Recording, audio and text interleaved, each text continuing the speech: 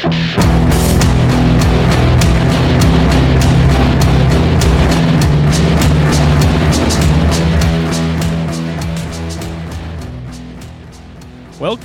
to a bonus episode of Full Metal RPG. I'm your host, Brendan Carrion, and today I am joined by my unbelievable co-host, Adam Sink. What up, Adam? Not much. How's everybody doing? Oh, I'm doing well, and we are joined by none other than Sarah Richardson. Is that what you want to be called today, or do you want to be called by your nom de plume? I answer to either Richardson or Doombringer.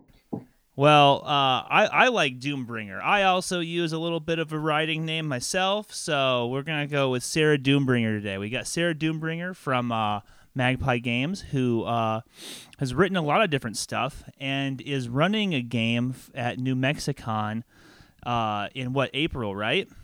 Yeah, not too long from now. Yeah, that's coming right up. And I was reading the New Mexicon game program, and I found it to be quite piquing, and so I thought we would have Sarah on to talk about it and to do a little bit of talking about gaming just in general. So how are you doing today, Sarah? Welcome. Thank you so much for having me. I'm doing great. I am busy. My company is getting ready to launch a Kickstarter in the next couple of weeks, and then with conventions coming up, I can tell the year has started as far as gaming goes. Awesome, good. And so you talked about your company. Why don't you go ahead and kind of introduce yourself to our listeners, to people who maybe aren't familiar with you or your body of work or the company that you represent? Sure. So I am Sarah Doombringer Richardson. I am currently an in-house developer and marketing director for Magpie Games. Magpie Games has put out stuff like Urban Shadows, Mass the Next New Generation, and Apillion, which is dragons. And they also put out a game called Bluebeard's Bride, which I am a co-author of. That was put together by Marissa Kelly and Whitney Beltran. And then they also put out a ash can of a game that's going to be coming out eventually called Velvet Glove, which is another one of my games where you play teenage girls in a gang in the 1970s. So Magpie just puts out a bunch of indie games, primarily powered by the Apocalypse. And I actually got started in the industry doing illustration and layout. But now I get to also make games, which is pretty great. Yeah, I mean, that is really great, and it kind of jumps to sort of one of my further questions, but let's just go right to it. How did you get into the gaming industry itself? Well, like most people, I started as a player, of course. Whenever I was a kid, I played AD&D, and I kind of dropped off gaming a little bit because it wasn't as popular whenever I was in middle school and high school. Then I started gaming again, which eventually led to going to conventions all the time, playing all the time, and then I started GMing and running games, and that really changed things. After that, next thing I know, I started doing illustration and layout for people like Raphael Chandler and Dyson Logos and Lamentations of the Flame Princess. Oh, wow. Okay, you're blowing my mind now. What books of yours, where have I seen your work? Where have I seen your work for that? Well, Jim really gave me my first real professional job in the industry. I laid out a couple of things like England Upturned and No Salvation for Witches, A Single Small Cut. So a few supplements. I don't do any freelance work anymore, but if I did, he would totally be who I would approach. That is awesome. So what drew you to Lamentations of the Flame Princess just as a GM and as a player? What do you like about it? What do you get out of that game that you don't find in other games? Well, there's two things, really.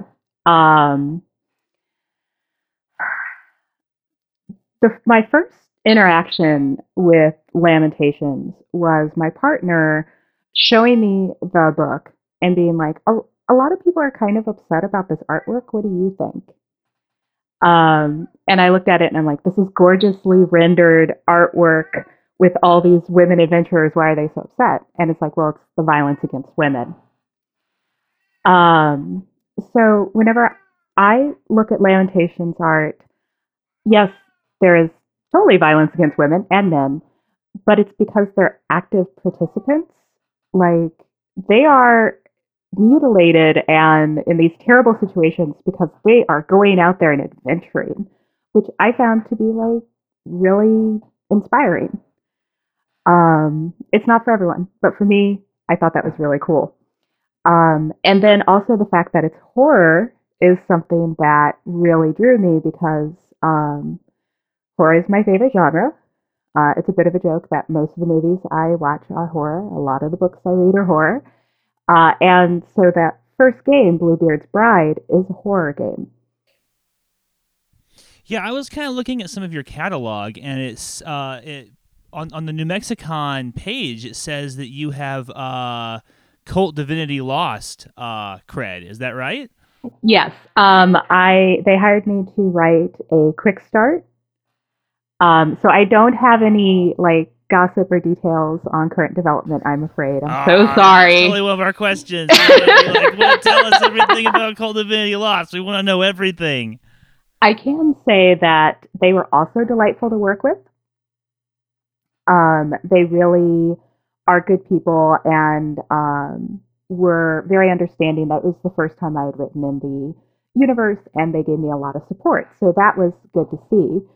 Plus the other quick start authors like Matthew Dawkins and Jacqueline Brick are super awesome people. What I can tell you is, unlike a lot of adventurers for games going out there currently, is mine is contemporary.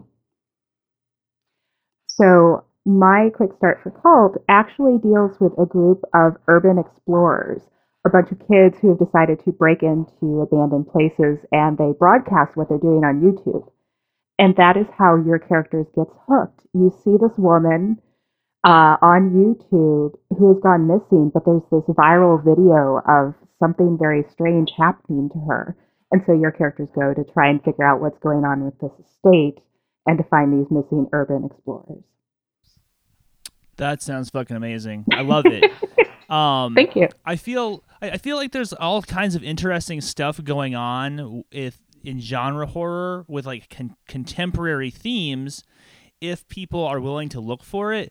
But so often that genre gets kind of mired in these sort of like, Gothic, Victorian period piece kind of things. And people aren't really tapping into how scary like the internet is and how scary cities are. Like, have you seen The Ritual on Netflix? It was so good. The monster made me so happy. Like it was an awesome movie. I loved the movie. I loved the monster. The monster's what everybody's talking about. But as I was watching it the whole time, I kept thinking like, this is so much about like fear of the woods and fear of nature. But that whole sense of like the fear of the city seems to have been like an artifact of like the 1990s, and now the horror has shifted over to like fear of nature.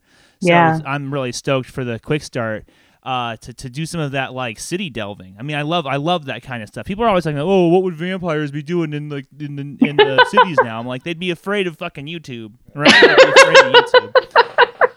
So where is that quick start available? Not yet. I know that it's written and edited, and I think they might be doing art now. I haven't seen any of the art yet. But hopefully this year it will be coming out. Well, let's talk more about Lamentations, because I know I'm getting way off topic here. I'm just geeking out over horror and cults. So let's talk more about Lamentations. Adam, what you got? So what I noticed is in your Bluebeard's Bride game that you worked on, that's kind of like a slow, tensiony, atmospheric type of horror where violence isn't necessarily the solution to the problems. And then looking at your game that you have coming up for New Mexicon, it sounds like you kind of took that in a different direction. It's still the idea of these aggrieved brides, but now they're much more furious and vengeful. What led to that tonal shift? Is it just the system you're using, or do you feel like Lamentations supports that better? So that that is a great and hilarious question. Um, to I specialize in hilarity. oh, okay. That's good to know. To give a little bit of background. So in Bluebeard's Bride, which is powered by the Apocalypse, you have up to 5 players playing one person. They are all the bride. And they're going through Bluebeard's house after the wedding. He abandons her and tells her, it's your house too. Go look through it. But don't go in my private room. So you go through the house exploring, and it comes up like, oh, well, he's had previous wives, and no one knows what happened to them. And so you go through the house looking to figure out whether or not he killed them. And it's based on a fairy tale. So we kind of know how it ends. Yeah. So exactly, that game is psychological horror entirely. Although there's violence and gore. I have been X-carded so many times in that game for pushing stuff too far, and people are like, "Nope, can't handle this." Um, and it's a lot about the experience of how women experience horror, and that's why you don't have a sword. You can't just go in there and kill Bluebeard. Which, when I was developing the game, for my part, unlike my 2 co-authors, my home group is a lot of like trad and OSR players. So every time we played it, they tried to kill Bluebeard. And so they helped me write into the game ways to make sure that you can't kill him, because that's not the point of the game. But it's frustrating. So I have led people through this house, dozens and dozens of times and watched them all die. Most of the time, you die in the end. Watching other women die, watching women be abused, and everyone's always angry at the end. So for fun, I was like, so what if a couple of the brides got loose and like they came back and decided to kill Bluebeard? Like, let's have this cathartic dungeon crawl where you actually get to fight Bluebeard. You might be able to kill him. Oh, nice. So you got to flip the script and kind of turn it around and Yeah. subvert the expectation. That's really cool. So I am actually taking a few mechanics from the original game and kind of putting them on the framework of Lamentations. So, like, all of the pre-made characters will be women. Some of them will be magic users. Some of them will be able to use spells from the supplement Vaginas Are Magic. Because if you've got a group of women magic users, why the fuck would you not use those spells? Yeah, that's a great book. I'm so excited to be able to use it. And so they're going to have to explore Bluebeard's house and get a chance at possibly taking him out. Well, that sounds great. Yeah, I thought when I read the pitch that it was going to be more based on Kill Bill, but it's really interesting to hear that it's based on the Bluebeard's Bride. I mean, obviously there was like a little bit like Venn diagram there, but when I first saw it, I was like, oh, this is Kill Bill, only where like all of the females are trying to kill David Carradine or Keith Carradine or whatever. Is David? No, sorry. So what can you tell us about that game for people who aren't going to get to play in it over that weekend in New Mexicon? Now, I think that because that's coming up in April, I think that this interview is probably going to release in April, so I don't think it'll be too spoilersy if people are there. I don't think anybody's going to be hearing. So what can you tell us about that game and how you have it structured? What the players will be kind of encountering? Sure. Is it going to be a dungeon crawl, or is it going to be more other things going on? It really is a dungeon crawl. I'm actually opening up my notes. And this probably won't be the only time I run it, but so what I've done is in Bluebeard's Bride, you play 5 aspects of the one woman's psyche. Not in the idea that she has multiple personalities or anything, but just in the idea that everybody has conflicting impulses inside them. So we're not going to do that, but I am trying to one-to-one match up character classes with that. So, for example, the witch is obviously a magic user, and the animus is going to be a more fighty kind of character. The other thing that I can tell you, I was doing research on Bluebeard, and man, that was depressing. um, so as they go into the rooms, the players are going to have to go through rooms in order to collect objects that will help them kill Bluebeard. And each of them is going to have a key. This is all tying back to the original game that only opens that room. So they have a reason, they have motivation to go through the house. But as you go into each room, whether or not it has an object to help you kill Bluebeard, a magic item, each room, just like in the original game, is inhabited by a dead bride, a former bride of Bluebeard. And they frequently have monsters or little helpers who are there, and that's who the brides are going to be fighting. So really the question is, it's up to the players whether they want to fight the former brides who are kind of sympathetic, or if they want to try and find a way to lay them to rest. Either way... That's interesting. Oh, good. Either way, they'll be able to collect the items that lead up to the final confrontation with Bluebeard, who, of course, has been killing women both for a magic ritual and because he just likes it, because he is not a good guy. This adventure sounds really great, and you're planning on like taking this around, maybe doing this at cons and stuff. Yeah. I typically run a couple of my games that I've designed at conventions, and then I always try to get in like at least one game of Lamentations, which honestly is kind of for me, not the players. It's because I love running it. Oh my god, that's so cool. That is so cool. Is there any chance that you're going to release this adventure as like a zine or like a little module or something? Because I would love to see it personally. I'd love to have one in my collection. I don't know about you. Aw. Well, maybe. I'm sorry, I realized I stepped over you answering. I haven't made it with the intention of publishing it. But I'm also aware that I've already spent more time and energy on it than you typically would for a one-off. So it might be more likely.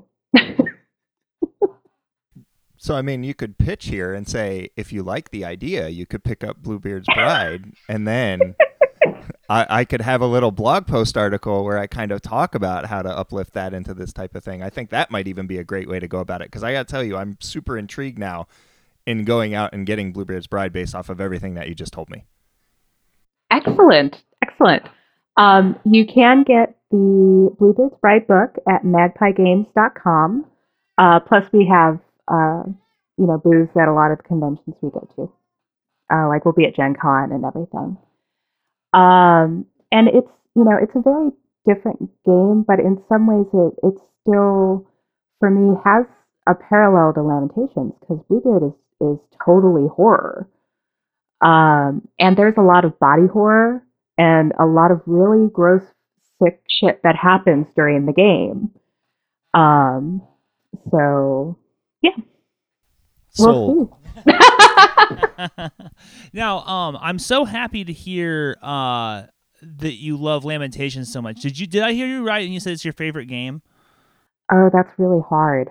Did you say that, or was it one of your favorite games? It's definitely one. It's definitely one. Okay, so now my perception going into this interview was like, oh well, we're talking to somebody from Magpie Games, and she's published 2 PBTA games, and I thought it was kind of odd and quirky to be finding somebody who I associate with like narrative story games, and PBTA in particular, was running Lamentations, which is on some level why I like had to talk to you.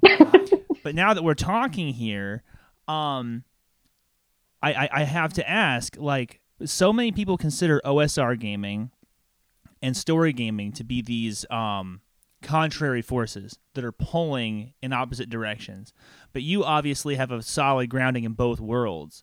Are they pulling in different directions, or are they two sides of the same coin? How do you see those two worlds? Tell me what your feelings are. For me, it has always been they're all fucking elf games, right? Like, they're different tools to do different things. So yeah, like one of the reasons Magpie hired me was because I had a different experience than them, and they liked that. Um, so my hope group, like I said, like we play trad games, we play OSR, we play indie games. Um, for us, they are just two sides of the same coin. So sometimes I feel like going and pretending to be, a battle babe in the apocalypse, or I probably shouldn't advertise this, but I played a barbarian in a Dungeon World game for a year on YouTube where we like all dressed up in character and it was ridiculous.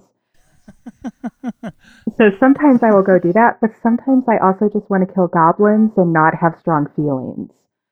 So it's really just, they do different things and that does not make one better than the other. All right. Unfortunately, it seems sometimes I'm in the minority on that. Yeah, I don't really think that it has to form two camps. I think that both game systems can learn from one another, and there's stuff that you can transplant from one system to the next. Like, I wouldn't be the GM I am at any game if it wasn't for all the other fucking games I played, Am I right? Yeah. Yeah. In a certain sense, I think communities feed on drama, too, which feeds into that an awful lot. It does. And I'm not going to say that, like, it's clear that people have had bad experiences playing more trad and OSR games.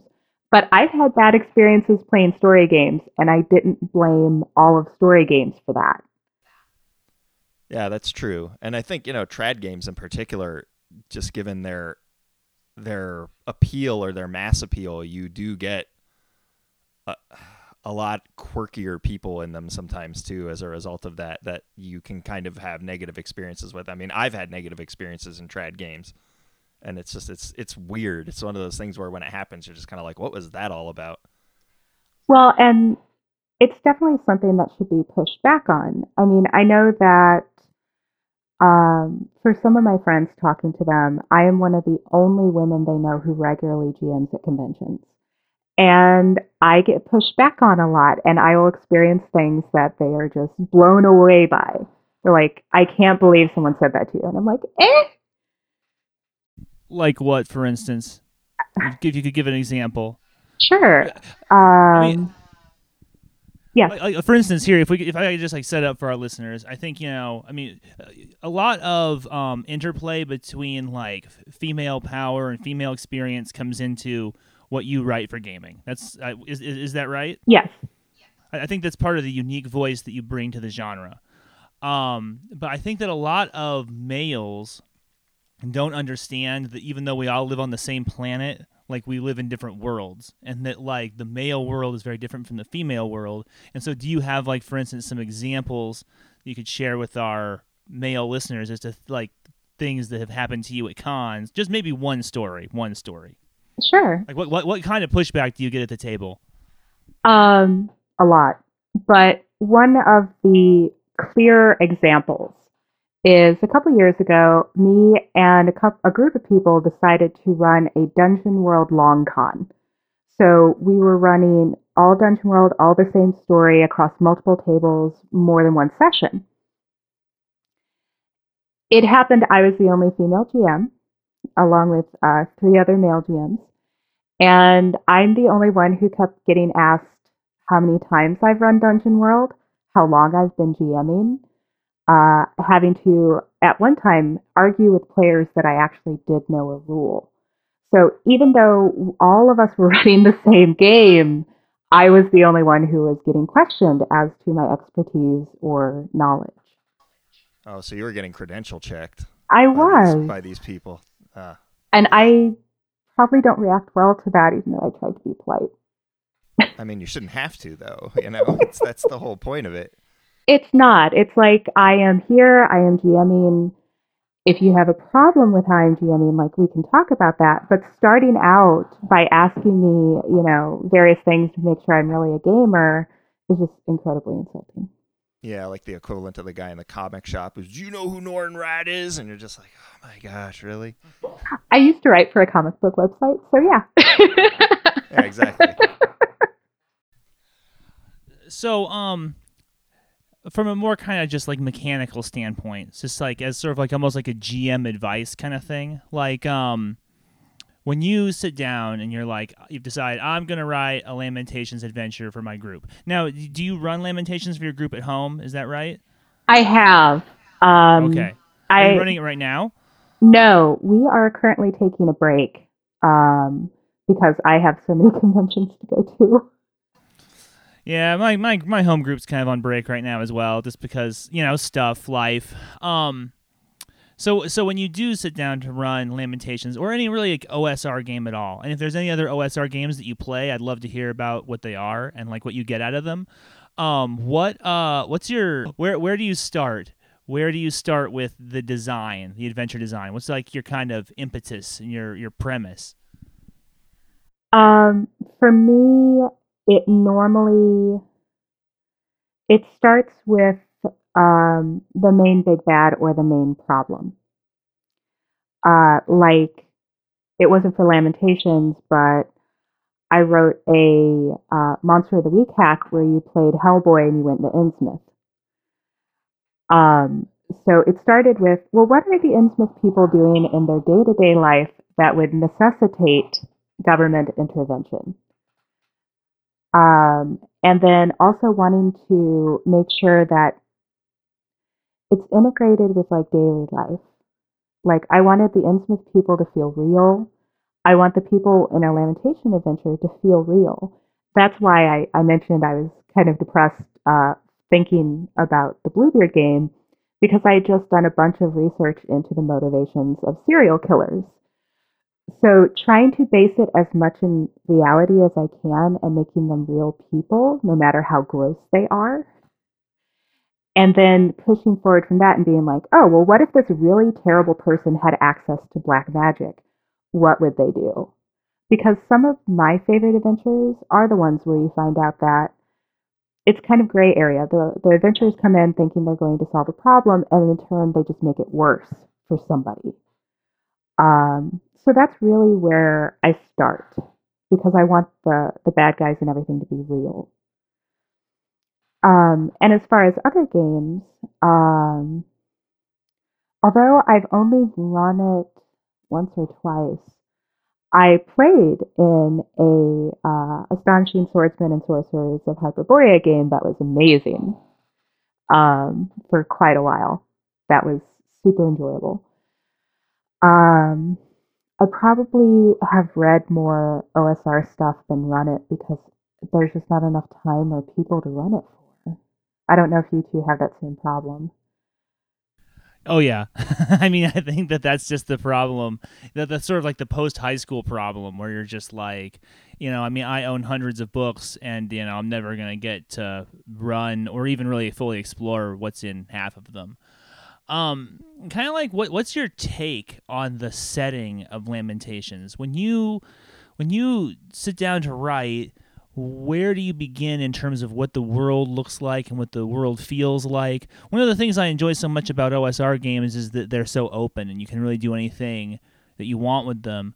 What's the kind of what do your worlds look like?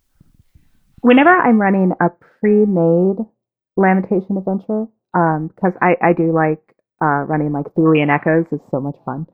Um, I will stick with that, traditional preset setting of 17th century England.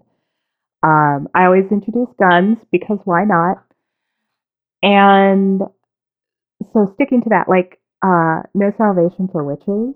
I know Raphael put a lot of effort into the villages and the witches themselves, and so trying to do that justice. Now, my Blood Spattered Brides game is going to be in 14th century France because the original serial killer that Bluebeard, the fairy tale, is based on, everyone thinks it's Gilles de Rais. I'm probably murdering his name. Uh, but he was around in the 14th century France. He was actually a friend of Joan of Arc. So the game will be set there, which influenced like uh, the names of the NPCs. Looking at some French folklore as far as the horrors go, because they have some beautiful things they do with werewolves. Um, so stuff like that.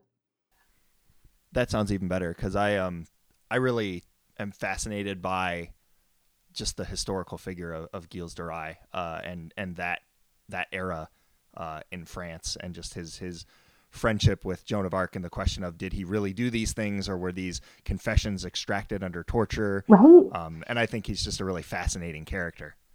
I So mean, that sounds really interesting. I'm glad to hear you say that because it's always a little, a little scary whenever you propose a historical period as a basis instead of just doing like fantasy. Because fantasy feels safer. You can do anything you want. But then, whenever you start bringing in Gilles de Rais and the fact that he sexually abused and killed hundreds of children in pursuit of black magic is like maybe too real. Yeah, but even then, I think he's as a figure, he's not all that well known. He's not as well known as like Countess Bathory or Yeah. Vlad Tepes or one of these famous ones. He's almost kind of skated under the radar for a long time. Yeah, he sounded like a It's gotta weird be because of his dude. name. Yeah. It's gotta be because it's hard to put on a T-shirt. So it sounds like you have a lot of experience in these fantasy settings and like running things in fantasy type of games. But when you're writing things, I'm particularly thinking of Velvet Glove and what you told us about your cult adventure. You like to move them into a more modern context. And that's one of the things in gaming that I think that I haven't covered very well is the modern era. What are your thoughts on that? What are your takes on that? And what draws you to writing for that time period? Well, it can kind of be boiled down to a lot of it is that I want to see how we can solve problems with current tools. Like, there's always, you point at, older horror movies and stuff, and you're like, if those fuckers just had some cell phones, there would not be a problem, right? So I see that kind of as a challenge. Like, how can we work with this where you have all of this technology that has its own downsides? And because you think that will solve a problem, and then it just makes it worse. Um, Specifically, Velvet Glove. Originally, I tried, because it's still in development, I tried running it as like super modern. I basically set it in St. Louis, 2010, let's do this. And it's like, it's not fun. Like, you have to have a little bit of distance somehow, because playing one to one isn't fun. You need a metaphor, I guess is the way to put it. So putting that sheen, that gloss of 70s over it, where you start getting exploitation movies and everything's a little hyper realistic and bigger than life and bold saturated colors, then it becomes less immediately awful when there's a 30-year-old guy who's hitting on a 14-year-old. Um, so it really was like the breakthrough was setting Velvet Glove in the 70s, because also like then you get to play with the time of change. There's civil rights movement, sexuality and liberation, like all these things are going on. So you have external pressures as well as internal pressures. And that's something that we get a little bit more with modern settings that it's harder to have in older settings unless you're like super historian who knows all of it, you know? Yeah, that makes perfect sense. That makes absolutely perfect sense. How is it that you didn't end up being a World of Darkness gamer? It just seems like, I mean, you have all the sort of like cred of a World of Darkness gamer, but you seem to have missed that whole experience entirely. Or is there a story in there? That's hilarious. So, not very many people pick up on that. So kudos to you. I think that World of Darkness either did not hit St. Louis, Missouri. I know it hit like around St. Louis. I don't know if it hit parts of St. Louis where I just didn't live. But the time period where I know other women my age played World of Darkness, I was not gaming.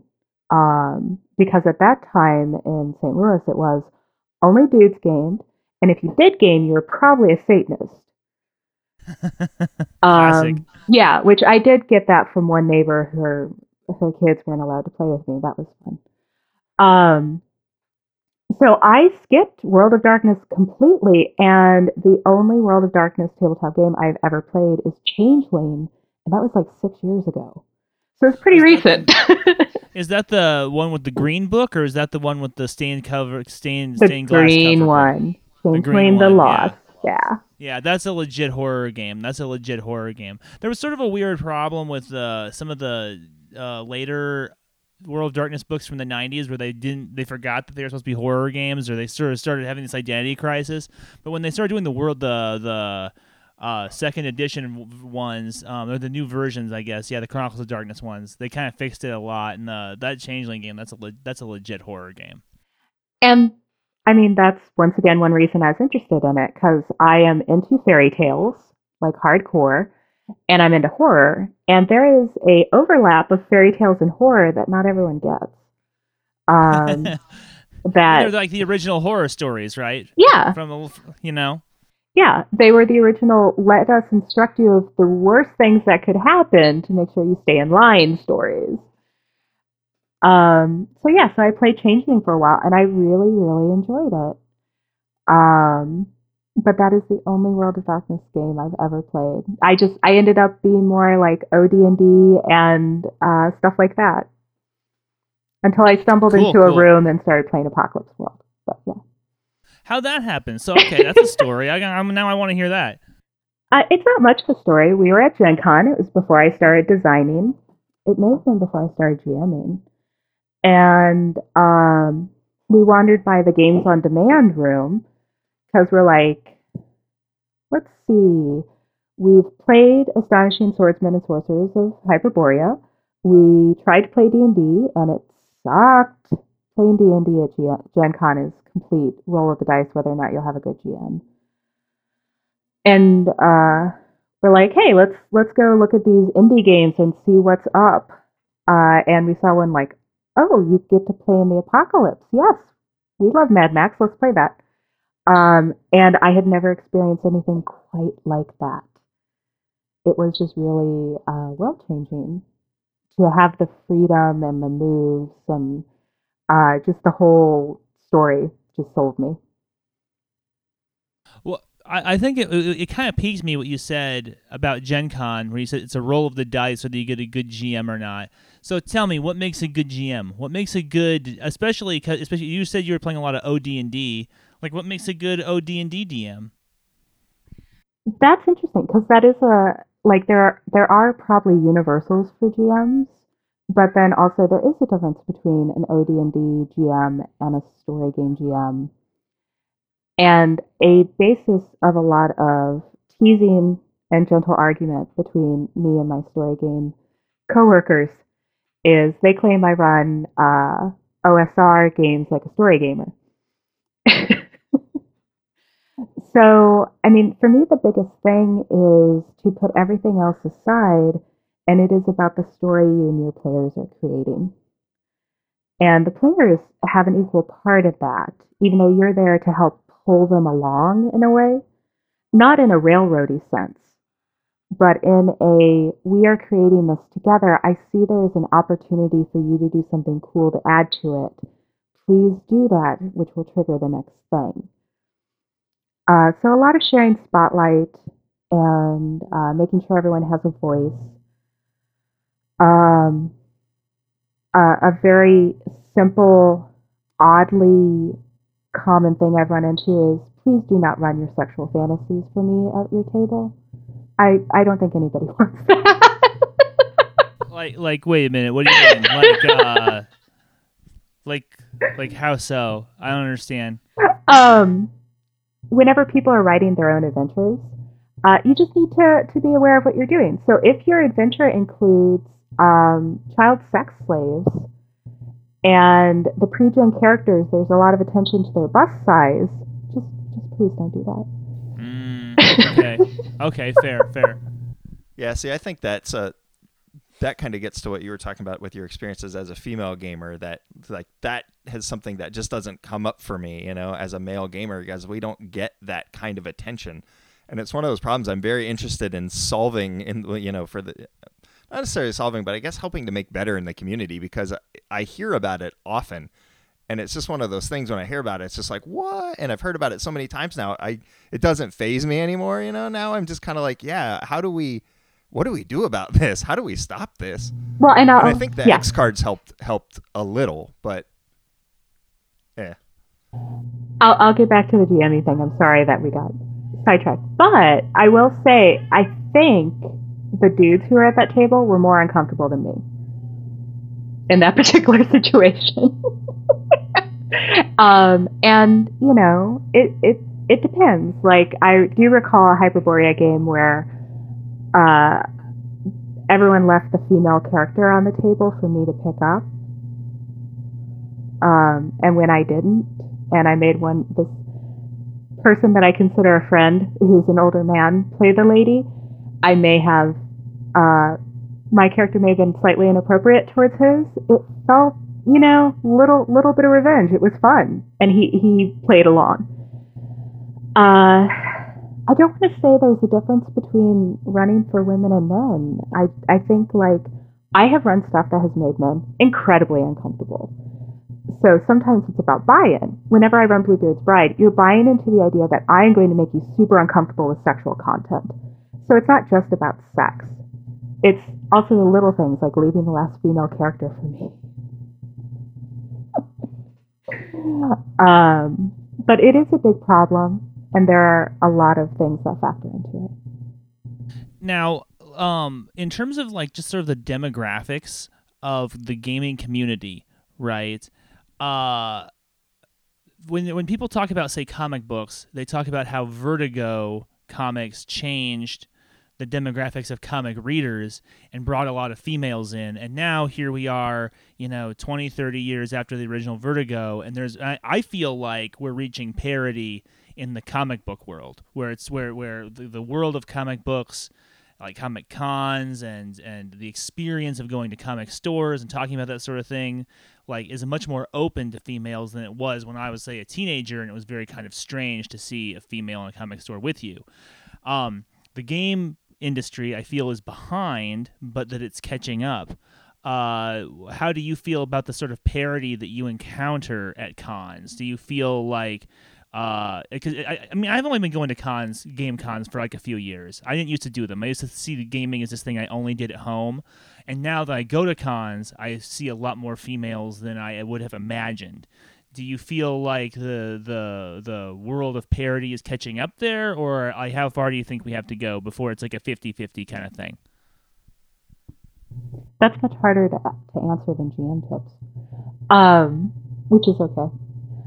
I can say from my personal experience, while I have seen more women at conventions than whenever I first started going, we're still not nearly at half. I know I get more women at my table because they see female GM and they want to play with me because they know I won't do gross stuff. And then they find out I do because I'm running limitations, but it's different. But, I still not too long ago had the experience of going to a smaller convention and walking into the women's restroom, and the lights were off because no women had been there. So not just in attendance, but especially if you look at publishing and designing. I got started designing because of a Hacking for Women workshop that I went to. Because I was like, I'll give it a try. Maybe I'll like it. And it's like, oh, I do like it. And my particular company, we're minority owned. There are, myself and Marissa, and Mark is a person of color. And then we have our token white guy, Brendan. But we're unusual.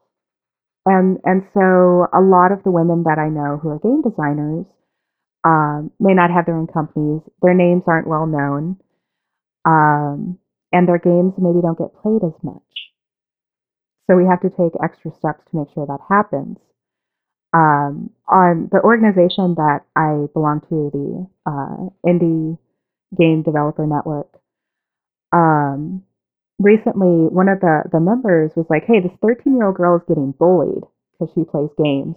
Would any of y'all want to give her some games? And we're all like, yes, give her all the games. Um, so there's stuff like that that's happening that the players don't see. Um, and there's still a lot of, weirdness whenever I'm at a convention and I'm wearing a badge that says GM and my male partner is next to me with a regular attendee badge, and people will talk to him and not me. But sorry, I got ranty. No, that's okay. It's that's the kind of stuff I'm interested in, because it's all those little microaggressions that we all have to be, on the lookout for and better about saying, no, this is the person you need to be talking to, and kind of correcting that behavior. Yeah. Cool. So, what would you like to share with us about New Mexicon, and kind of, what draws you to that, and what are your experiences there, and what do you hope people are going to get out of it? Thank you for that segue. That was very nicely done. This is only my second New Mexicon. So I was there last year, terrorizing people with Velvet Glove and Lamentations.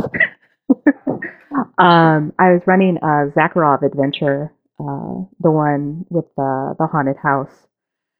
So between that and Bluebeard, it was all the haunted houses all the time. But I really liked it. It was small enough, it seemed like a lot of people knew each other. But they didn't make me feel out of place. Like, people were very nice to me. And I knew enough people that it was comfortable. I love having game rooms where we're alone in the room, that it's not like a big space with 8 tables and I have to yell. Especially Bluebeard, horror works better when you can be quiet sometimes, So having private space is excellent. And then the convention staff are very nice, and I can say that even though they're my friends. But yeah, this will only be my second time. They because it's on Kickstarter. It funded, so the Kickstarter's over. Did you have to do the Kickstarter in order to get a ticket, or will people be doing tickets at the door? You can still buy badges, like the day of. I think you just got a discount if you used the Kickstarter. Okay, great, cool. Well, I don't know if you know this. I suspect you don't, but Adam and I actually sponsored your room. Did you know this? Nicholas Spill, he just said it was a Denver-based podcast, and I'm like, oh, I know who that is. I am so excited that you sponsored my room. Yeah. We want the Lamentations game going on in the Full Metal RPG room. So we're gonna send some stuff over for you to distribute to the players there. Excellent. To help, because we just want to get the word out about Lamentations, and we support the work that you're doing with it, and just in general. And so I just really think it's a synchronization of like a lot of things that we're very happy to be part of, and we're very happy to on some level forward that work that you're doing there in New Mexico. So we're especially having talked to you now, we're very excited to have our brand associated with yours. You're doing a lot for us by running that game. Do you want have for the final question, just as we're getting ready to wrap up? Oh, Adam's got one more. Here we go. Give you Adam, and then we'll do my last question. All right. So Brendan wants the last question. My last question is, what is your favorite Lamentations of the Flame Princess spell, and why is it summon? Oh, you guys are adorable. I do love summon. It's that combination of, we're going to sit down and go through, a couple of pages to get this done while everyone watches, which feels very like magic user, right? Like, if you're a magic user, it wasn't just bam, magic missile. You would have to have all your books out and your incense and your candles, and you'd be chanting, and it evokes that for me. And I love it when players get fucked over. I won't lie. But it's equal opportunity. I had a character get lost to a summon spell. She became one with the demon. So, I also equally enjoyed that.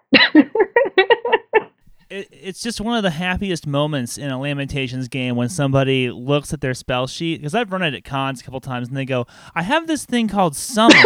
Maybe I should use it. And then you're like sitting there rolling for like, because they're never high enough level to make it work. And it's like almost goes immediately to that like the manifestation of death as an idea or whatever, And you're just like, yeah, that's the highlight of the con for me. I will do you say, have any other spells? Well, what's that? I will say my favorite part is always, it's like the magic users all, I'm going to cast Summon. Everyone else is like, run out of the room and bar the door after them. Oh, sorry. Clearly I got excited about that. I will let you know after I finish Vaginas Are Magic, because I have a feeling I will love some of the spells in there. Cool. Right on. Do you have any games that you want to recommend to our listeners? I'm sure that they're going to be on the lookout for the Velvet Glove, Bluebeard's Bride. Obviously, if they listen to this podcast and are not already well aware of Lamentations of the Flame Princess, that should be on their effing radar by now. But is there anything else that you'd like to like maybe that they haven't heard of? What would you put in front of our listeners? That you say, look, take a look at this. That is an excellent question. Well, clearly, if they haven't played it, I would definitely say Apocalypse World, just because it is very different, and it's fun. I mean, who does not like the apocalypse has happened, and now you got to shoot people in order to get some water? That's just fun. I would kind of suggest looking at some of Kyle Chenier's work. He does a lot of like fun, weird Lamentation adjacent or actual Lamentation adventures, like he did the Willy Wonka one. Blood in the Chocolate. Yeah, because that is fun. And Kyle's a lovely person.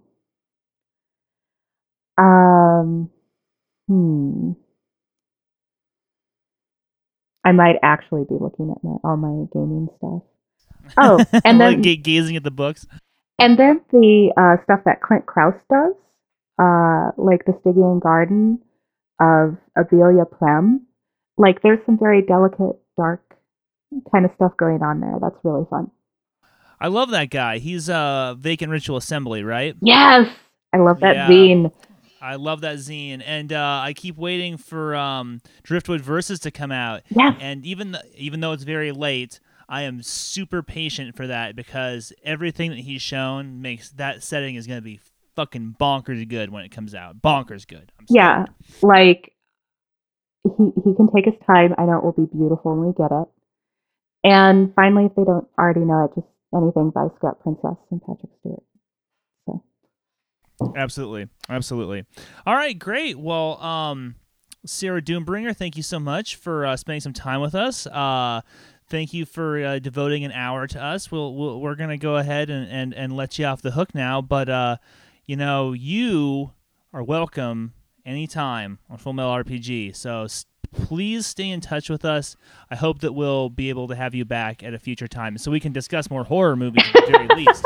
Like, for instance, Mindhunter. I mean, all this stuff you're talking about with Bluebeard and stuff. I mean, did you watch Mindhunter? You watched Mindhunter, right? Okay, good. Awesome. All right, great. Well, thank you so much for having us and or for coming by, and have a good day. Well, thank you guys so much for having me. This was a delight. Thank you. It was an absolute pleasure. It was great talking to you.